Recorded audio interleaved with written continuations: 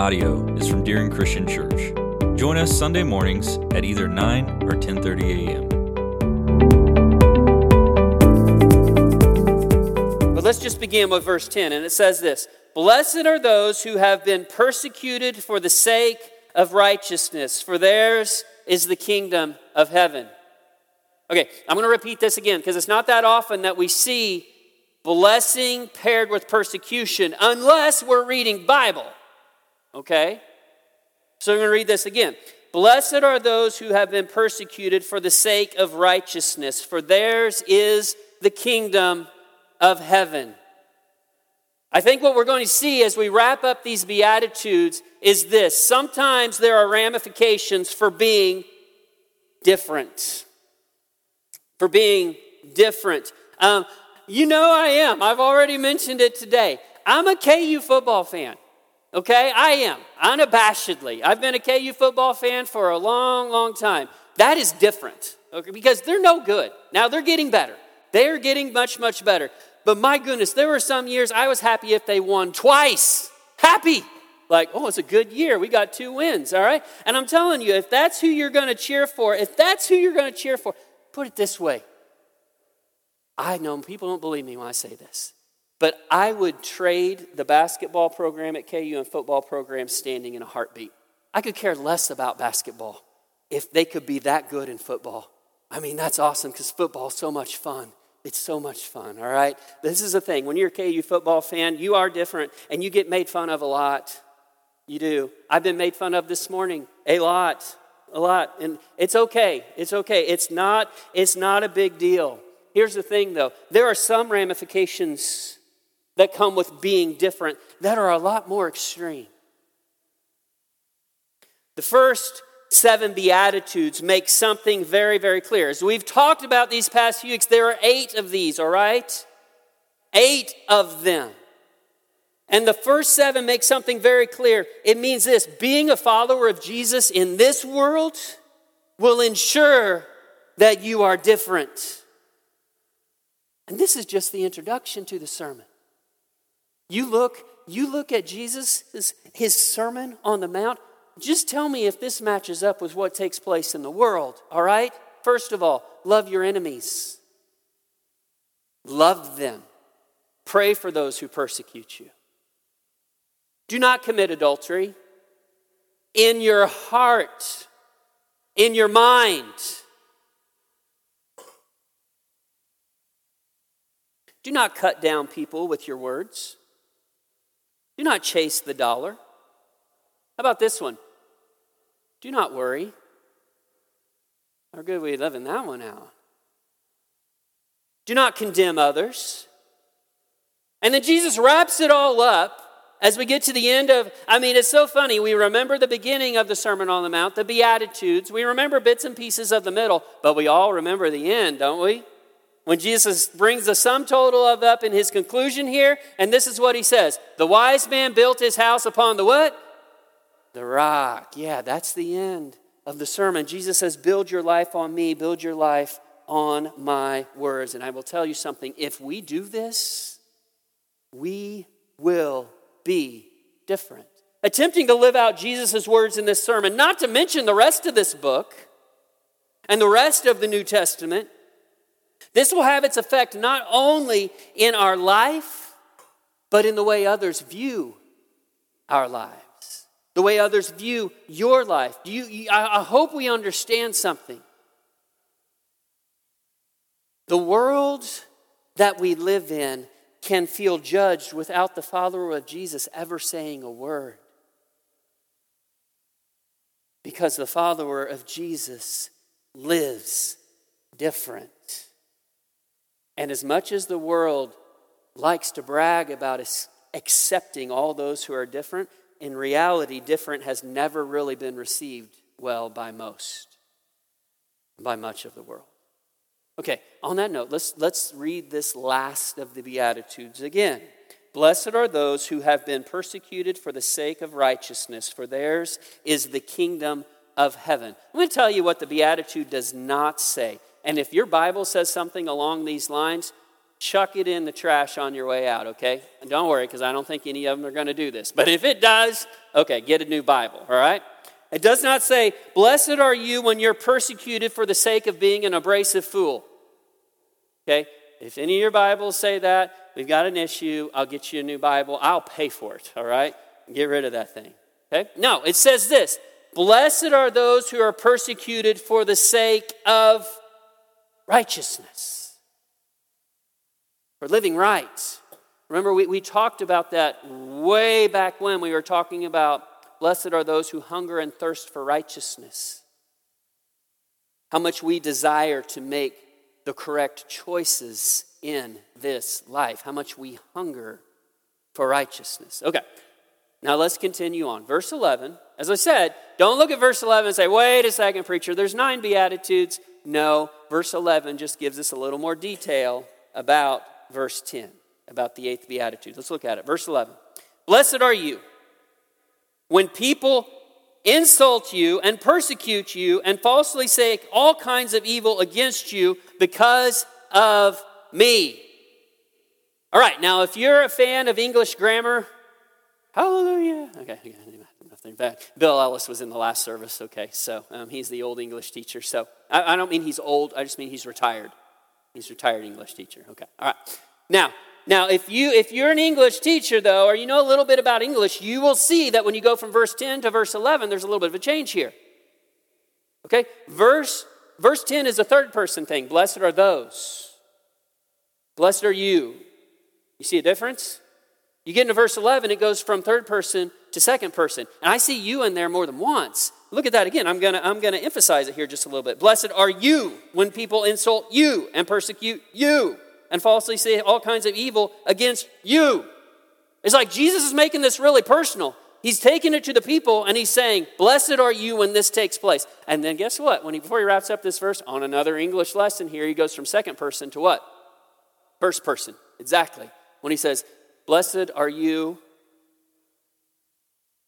when you do this for me. Let's look at it one more time. Blessed are you when people insult you, when people persecute you, and falsely say all kinds of evil against you because of me.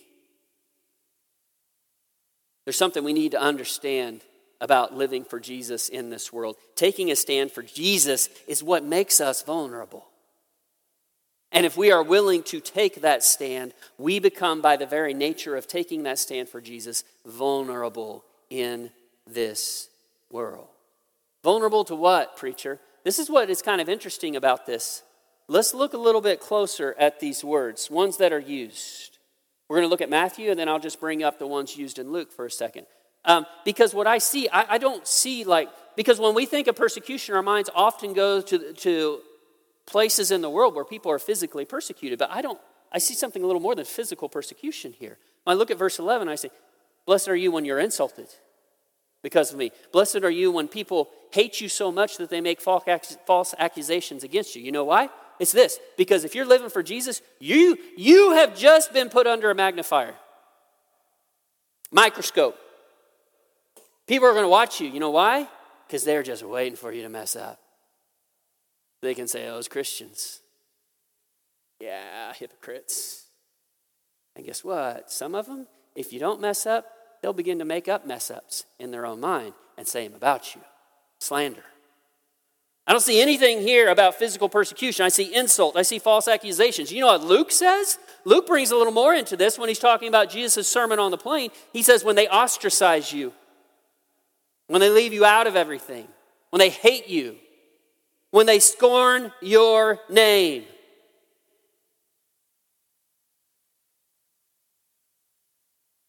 Often when I think of persecution that people are experiencing for the name of Jesus Christ, my mind, I'll be honest with you, my mind goes to people outside this world, where they don't have religious freedom, when they don't have those sorts of things. And people, when they take a stand for Jesus, they can lose everything, their homes, their families, lose it all. But there's a lot to be lost in this culture as well. Insults, slander, hate. And brothers and sisters, there's something we need to understand. Now, if you have not gotten so tired of it that you just pull back from it and you don't like to watch it anymore, if you do watch the news, you do watch some of the stuff going on, brothers and sisters, there's a storm cloud coming, and I'm not talking about the rain, which we're hoping that one's coming, all right? There's another one. Truth is being attacked in our society more and more aggressively. It is. That is just the nature of it. This is nothing new. It's been going on for centuries, millenniums even, okay? But it is new to us in this young nation of ours.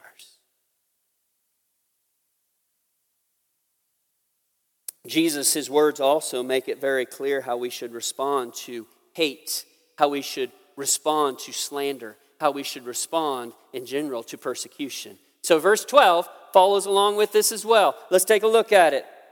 This is what Jesus says: when you are persecuted, rejoice and be glad, for your reward in heaven is great. In the same way they persecuted the prophets who were before you. You know what? When you look over to Luke, well, he adds this to what the response to persecution is. He says, leap for joy. Do you understand what he's getting at here? It's like your husband, your wife comes home from work and says, yeah, boy, I got it today. I mean, because it happens sometimes at work. You know, because there are sometimes people know you're a follower of Jesus. You'll have a target on you at times. Like say, boy, it was a little bit of a rough one today. My supervisor doesn't like Christians too much. And boy, they kind of came after me today, you know. And you come in and let's leap for joy. Woo.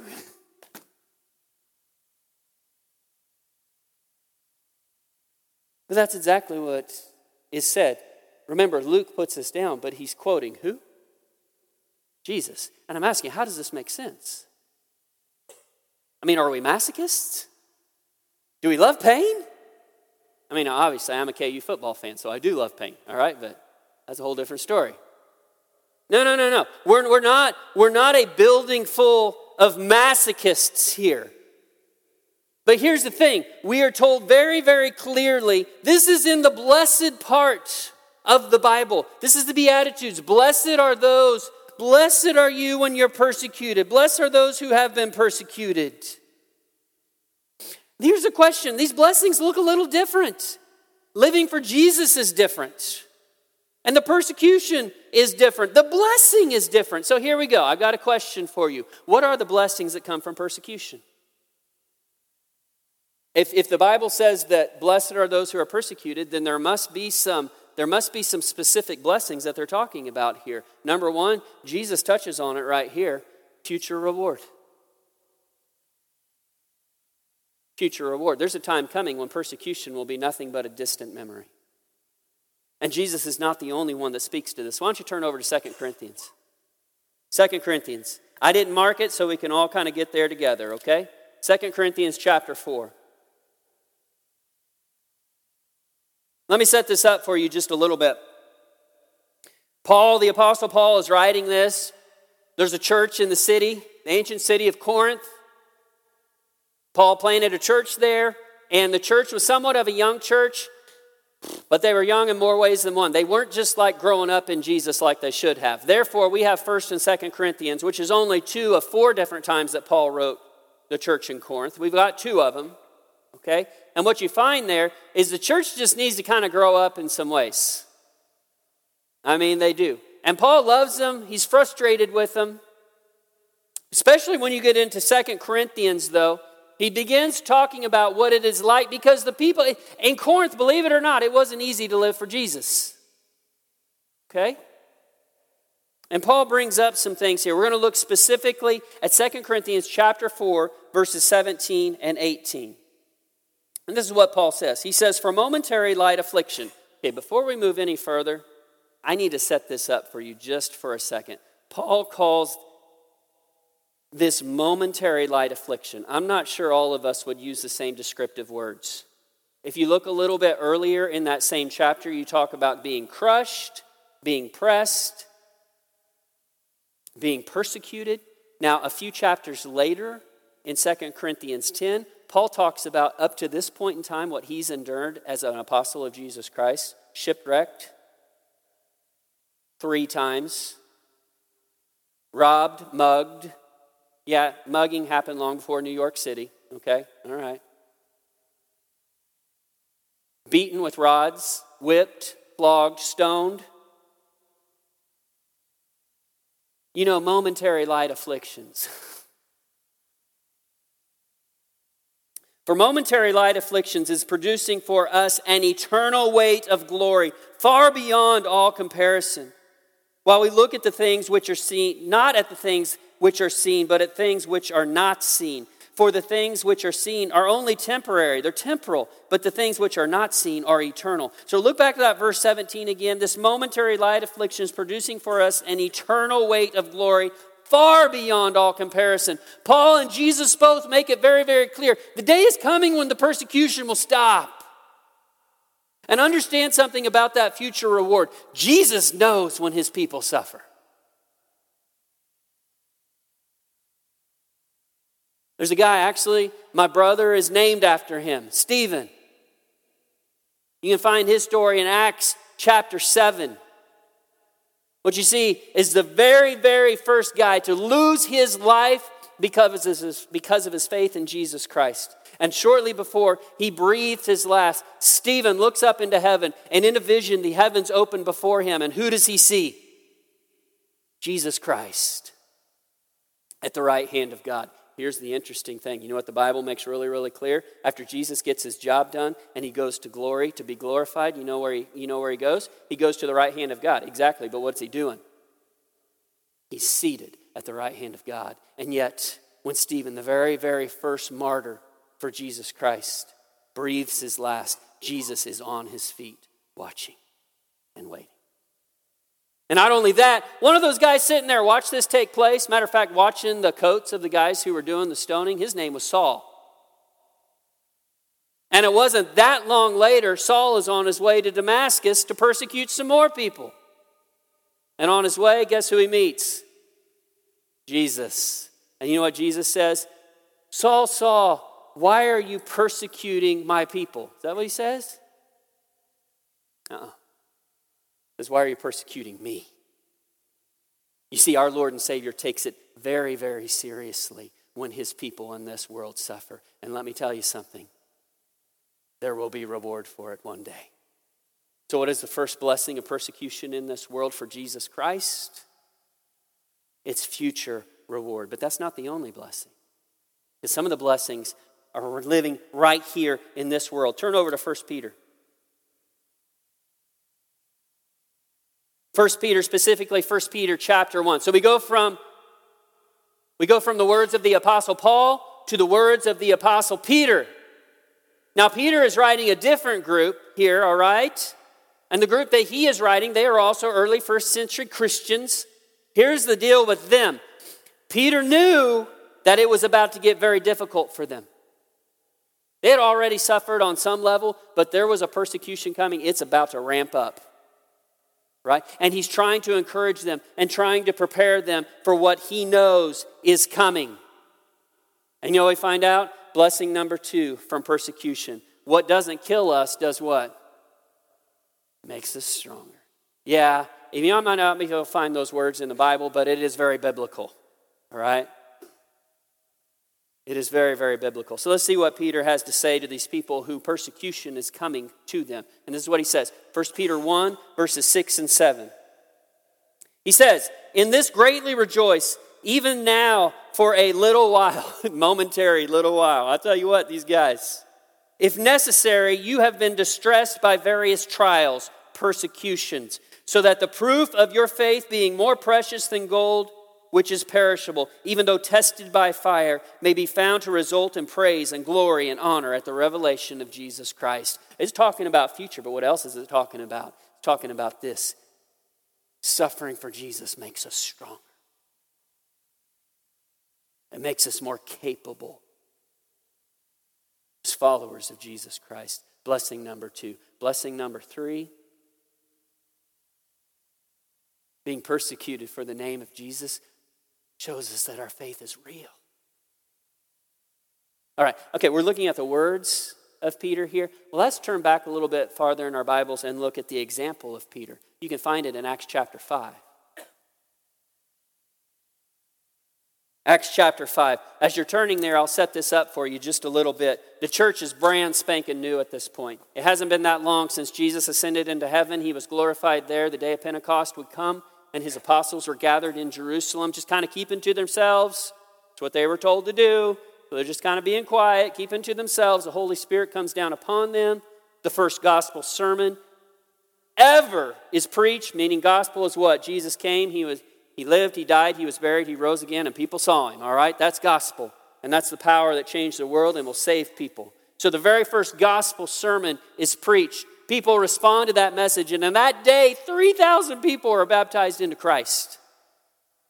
Okay? The church is off and running just like that. Now, there's some people who don't like that too much. The height of not liking it was the Sanhedrin. They are kind of the Jewish Supreme Court. They're the ones that are responsible. Now, all of us are responsible for the death of Jesus, but they were the ones who basically got Pilate to put him on the cross. They're still around. And they thought Jesus was over and gone. This is done. And it is not done. So they bring in Peter and John, and they say, don't preach anymore about Jesus. And that's Acts chapter 4. You know what Peter and John say? They say, okay, here you go. We appreciate your authority, appreciate what you're saying. We'll listen to you most of the time. But here's the deal. If what you're telling us to do as opposed to what God is telling us to do, who are we going to listen to? God. If it comes to that in our nation, people, if the government starts telling us not to do what God tells us to do, we listen to God first. So that's what Peter and John say to the Sanhedrin. Hey, we can't stop preaching about Jesus. We're not going to stop about preaching about Jesus. So they threaten him and let him go. And guess what? The next day, they're preaching about Jesus. So they bring him in again, tell him the same thing again. Only this time, they flog them. Now, this is the type of suffering somewhat similar to what Jesus went through before the cross. The Romans did it time without number. Now the Jews, when they did this punishment, it was limited to 40 times that they would do this. So they even took it down one to 39. So they didn't accidentally go over, okay? We've talked about this before. Many times we talk about it about Easter time, how the weapon of choice, the disciplinary item of choice, all right, is something called the cat of nine tails. It's one whip that's basically made up of 9 whips. And in the strands of these 9 whips that are all woven together into one, you've got bone, you've got metal, you've got all kinds of things, anything sharp embedded in there. And they basically, a skilled individual will wrap that around the torso of the one being flogged. Wrap around him, all right? And then they rip it off of him. 39 times. That's what happens to Peter and John. And look what their response is. Acts 5:41. So they went on their way from the presence of the council, rejoicing that they had been considered worthy to suffer shame for the name of Jesus. You know why they were rejoicing? It's not because they were masochists. They weren't. They didn't like being whipped like that. But guess what? It showed that their faith in Jesus Christ was real. And they were considered worthy to suffer for him. Tell you what, yes, these blessings might look a little bit different. The blessings that come from persecution. And these blessings must lead us to address for just a moment the gigantic elephant in the room. Okay, brothers and sisters? And this is a tough question. The question we need to ask is this: am I blessed according to this last beatitude? Does this describe me? Blessed are those who are persecuted for the sake of righteousness. You see, the reason that the Beatitudes end in this way is because the persecution is the culmination of living out the first 7 Beatitudes. Those who live that out in this world, what's going to happen to them? They're going to suffer. Question is this: is my life a demonstration of God's work?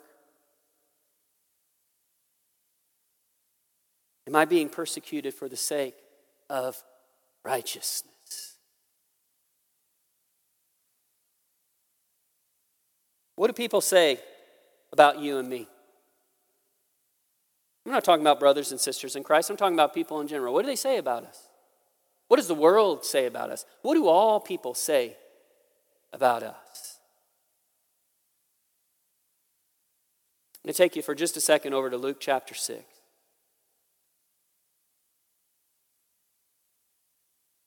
As I told you, Jesus preached another sermon called the Sermon on the Plain.